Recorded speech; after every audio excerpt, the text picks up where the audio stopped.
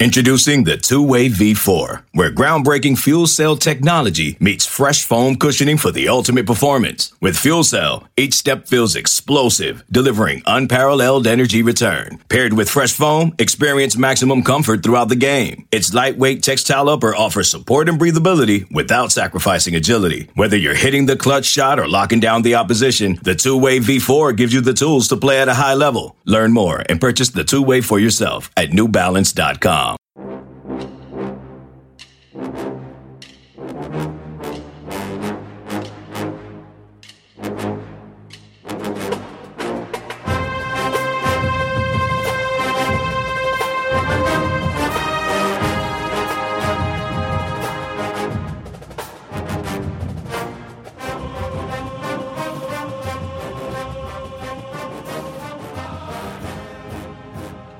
Good morning, Bucknutters. Welcome to the Bucknuts Morning 5 here on Wednesday, March 11th, 2020. I am Dave Biddle.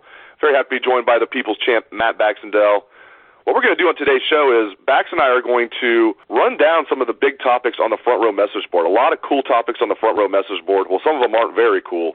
A lot of interesting topics on the front row message board, and we're going to talk about them. Let's start with assistant coaching salaries at Ohio State. The Buckeyes, Bax, now have four assistant coaches making over $1 million. Kerry Combs making $1.4 million. Kevin, quote-unquote, Ron Wilson making $1.2 million. Larry Johnson making $1.13 million. And Greg Madison also making $1.13 million. Doug Lamorese from the Cleveland Plain Dealer, Cleveland.com, wrote a very provocative piece saying he thinks these assistant coaching salaries are out of control because, outside of the scholarship benefits that the players get, the players are not getting paid. What are your thoughts, Bax? Are assistant coaching salaries out of control? No, Doug's flat out wrong. Let's be blunt here. Ohio State football prints money, and it shouldn't be an issue that they're paying their assistant coaches this much money because they have the means to do so. I'm also going to remind everybody, remember back during the Tressel era when the entire assistant coach pool was like $2 million, and we were complaining because we were going to lose people, or we had coaches that nobody else wanted because they were just happy to collect a paycheck? It doesn't work like that anymore. And guess what? You don't like the system, change it. Because right now, you can't give the money to the players like people say that we need to be able to do. So you know how you get players to come here? You have the best damn coaches in the land, and you have the best damn coaches in the land develop the kids as best as possible. Look at the guys who are making this money, right?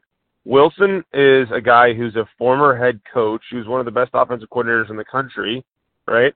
And then you've also happened to got a guy in Madison who is the veteran of creating more good defenses than almost anybody still coaching in the country. You got Larry Johnson, who is without a shadow of a doubt the best defensive line coach in America. And then you got Kerry Combs, who just came back from the NFL, and you had to double his money to get him to come here. It's not outrageous. This is what the going rate is to keep people. If you want the best people in your profession, you generally have to shell out for them. So Ohio State paying their assistant coaches a lot of money is not a problem. In fact, it's a good thing because it means Ohio State is spending the money to win at football like we've been demanding with all the money that we as fans and alumni put into the game. So, yeah, this is good. This is what I want to see, frankly. I hope that if OSU ever has a concern about losing an assistant, it's never for money. It's only for opportunity. And right now, it certainly looks like it's only for opportunity based on what they're paying all of our coaches. Yeah, I agree with you. Where I come down on this is if Ohio State was lagging behind and we saw, Alabama and Clemson, they've got four guys on their assistant coaches making over $1 million. Why is Ohio State not doing that? That would be an entire show. We'd be talking that for an entire show. Like, why is Ohio State lagging so far behind? The fact that Ohio State is right there with Alabama and Clemson, and I think Ohio State might be second or third. I don't think they're number one. I think Alabama's still number one, or Clemson might be number one, but I'd have to look into that. But Ohio State's in the top three with Alabama and Clemson. I think that's exactly where they need to be. It's just the cost of doing business, so I agree with you on that. Moving on, this is a very touchy subject, but let's talk about it. With the COVID-19 virus, 3 people in Ohio have tested positive so far, and Ohio State has canceled in-person classes for the rest of the month. They're on spring break this week. The rationale is there, even though I've said I thought that was an overreaction. Just to play devil's advocate with my own logic, the logic there is that they're going to, kids that are going to on spring break, when they come back, they want to give people like a couple weeks to, stay away from people. But Again, are people really going to quarantine themselves? I don't think so. And are people really going to go out and get tested if they're not feeling symptoms? I don't think so. But anyway, I want to talk about the spring game. Are we headed back for no fans at the spring game? Could we be headed for Ohio State canceling the spring game? We're just spitballing here. We don't know what's going to happen. Just what's your gut feeling based on everything that's happened so far with them canceling classes? You think we're going to have no fans at the spring game, no spring game at all? I have a bad feeling with the way things are going that we're going to be seeing a lot more things canceled and a significant disruption to our economy. The way that Governor DeWine has been aggressive, I guess, would be the nicest word to use it. Right now, there are 3 people in Northeast Ohio who have the coronavirus, all of whom who traveled to some sort of out-of-state location, interacted with some. I think 2 of them went to the Nile, and another one was at like CPAC in Washington, D.C. Look, I understand the fears of this thing, but it seems to me to be a massive overreaction in a state of 12 million Ohioans that 3 people who are quarantined have a disease. Look, you can cancel everything you want here, and if one person from New York City travels into Columbus for something, then you're going to start perhaps seeing it spread. I think the other thing is that people are acting like this is Ebola or something, where you're having hemorrhagic fevers. The general symptoms of this are a cough and a little bit of a fever, and it's not something that most people who are healthy or under 50 really have much concern from. It's a lot like pneumonia is for older folks, where if people start getting pneumonia at age 80, you're really worried for their health because their immune systems are compromised. So I don't know if the right reaction is for us to close a school full of 18 to 30-year-olds, most of whom they're going to be less affected by this statistically than the flu. So and the thing is that the Ohio sports playoffs now for high school, they're only letting family members and critical personnel attend, right? They canceled the Arnold for people to be able to view. I'm not going to be surprised when they announce that all local schools for just kids in general are closed for 3 weeks to try to stop this.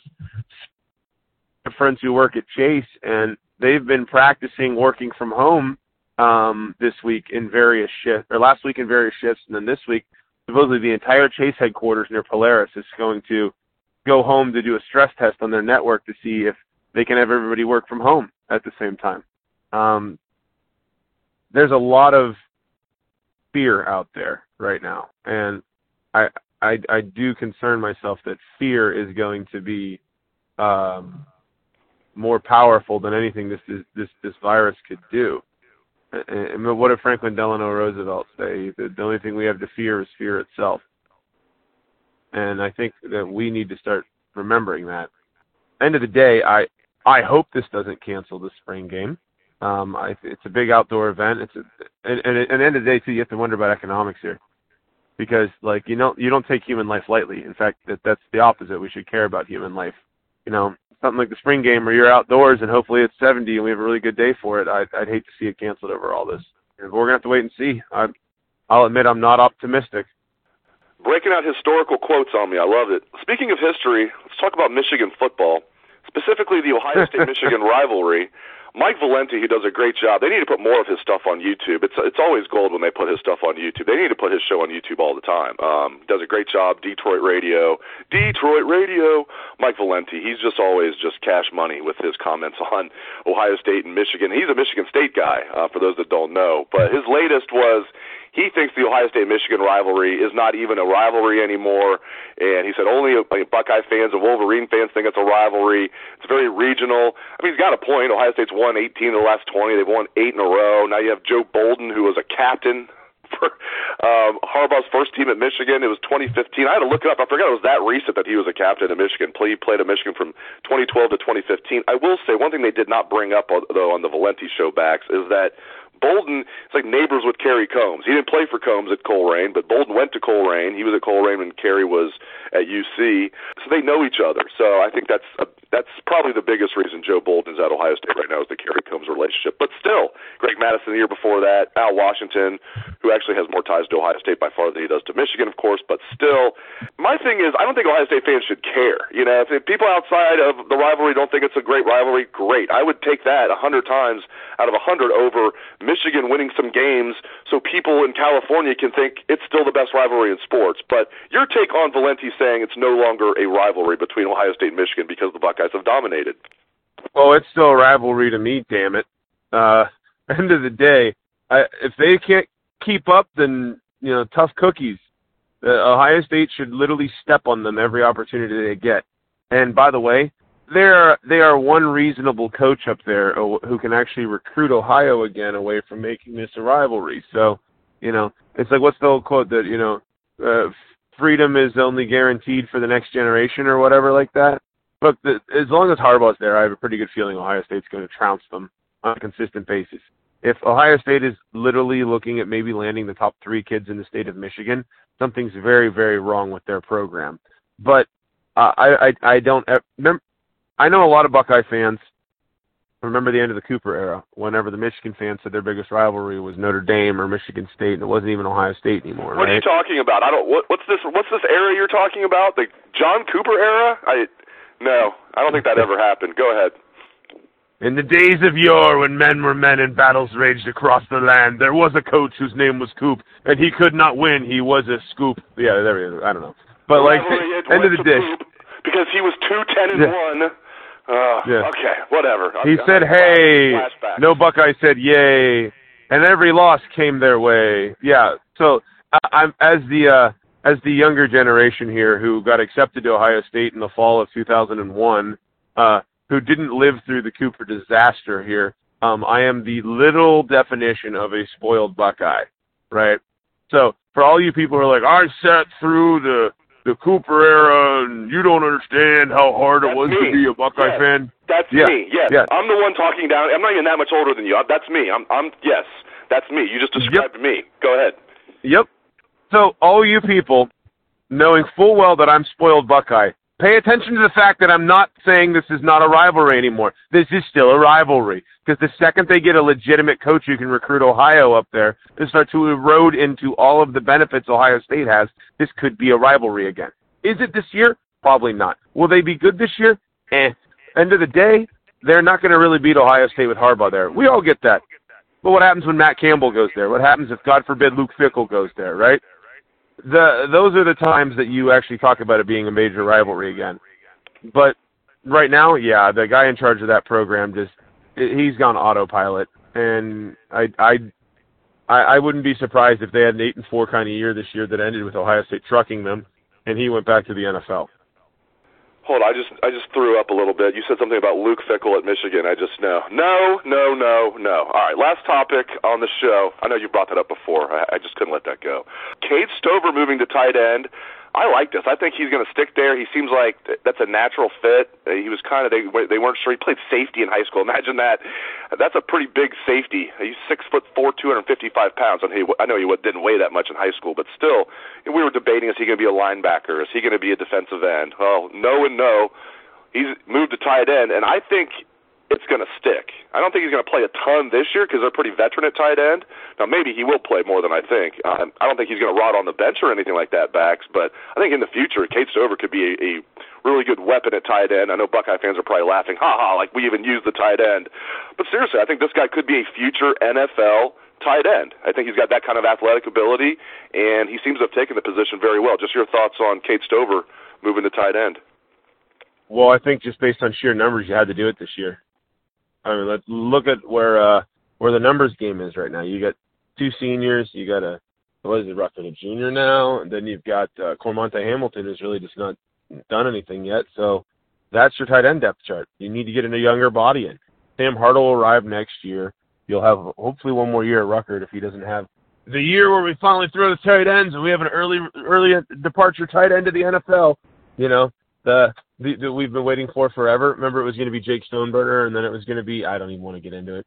So, I think there's a big difference between Ohio State using their tight ends and Ohio State sending tight ends to the NFL, though. We've had NFL tight ends. numerous times in the last 20 years. We just haven't really thrown them the ball much since Ben Hartsock. So I think this is a smart move because if you look at the depth chart, you're going to need more than one functional tight end body right now on the roster. And I guess for Stover, the pathway to the field is much shorter at tight end, right? Like, you've probably got three guys ahead of him right now in Farrell, Houseman, and Ruckert, right? And Ruckert splits out a little bit more than the others because of his skill set. But, was he going to get on the field at defensive end this year? Almost certainly not. Was he getting on the field at linebacker this year? Almost certainly not.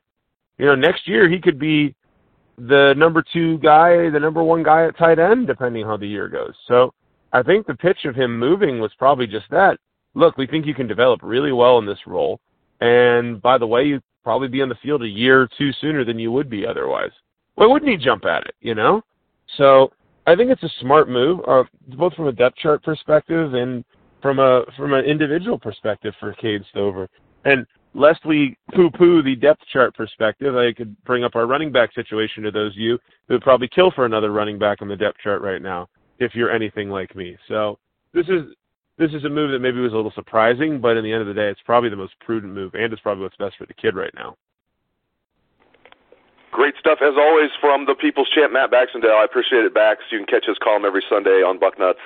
It is the bucket. Thanks again to Bax, and thank you to our listeners out there for tuning into the show. I appreciate it. Hope everyone has a great day. Let's try the Buckeye Swag, best damn band in the land.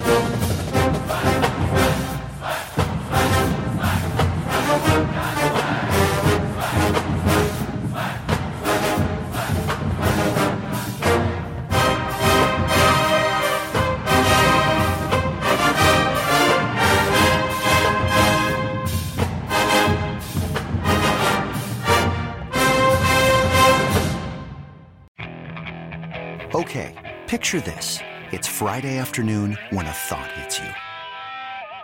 I can waste another weekend doing the same old whatever, or I can conquer it. I can hop into my all-new Hyundai Santa Fe and hit the road. Any road. The steeper, the better. Because my all-new Santa Fe is available with H-Track all-wheel drive, so I can hit the trail without a worry in the world. Heck, with 3 rows and best-in-class rear cargo space, I can pack the whole family in with all our gear. We've got available dual wireless charging for our phones, so we'll never lose touch with civilization, and we won't lose touch with the primordial power of Mother Earth. So which is it? Waste the weekend or do something a little more epic? And conquer it in the all-new Hyundai Santa Fe. Visit HyundaiUSA.com or call 562-314-4603 for more details. Hyundai. There's joy in every journey.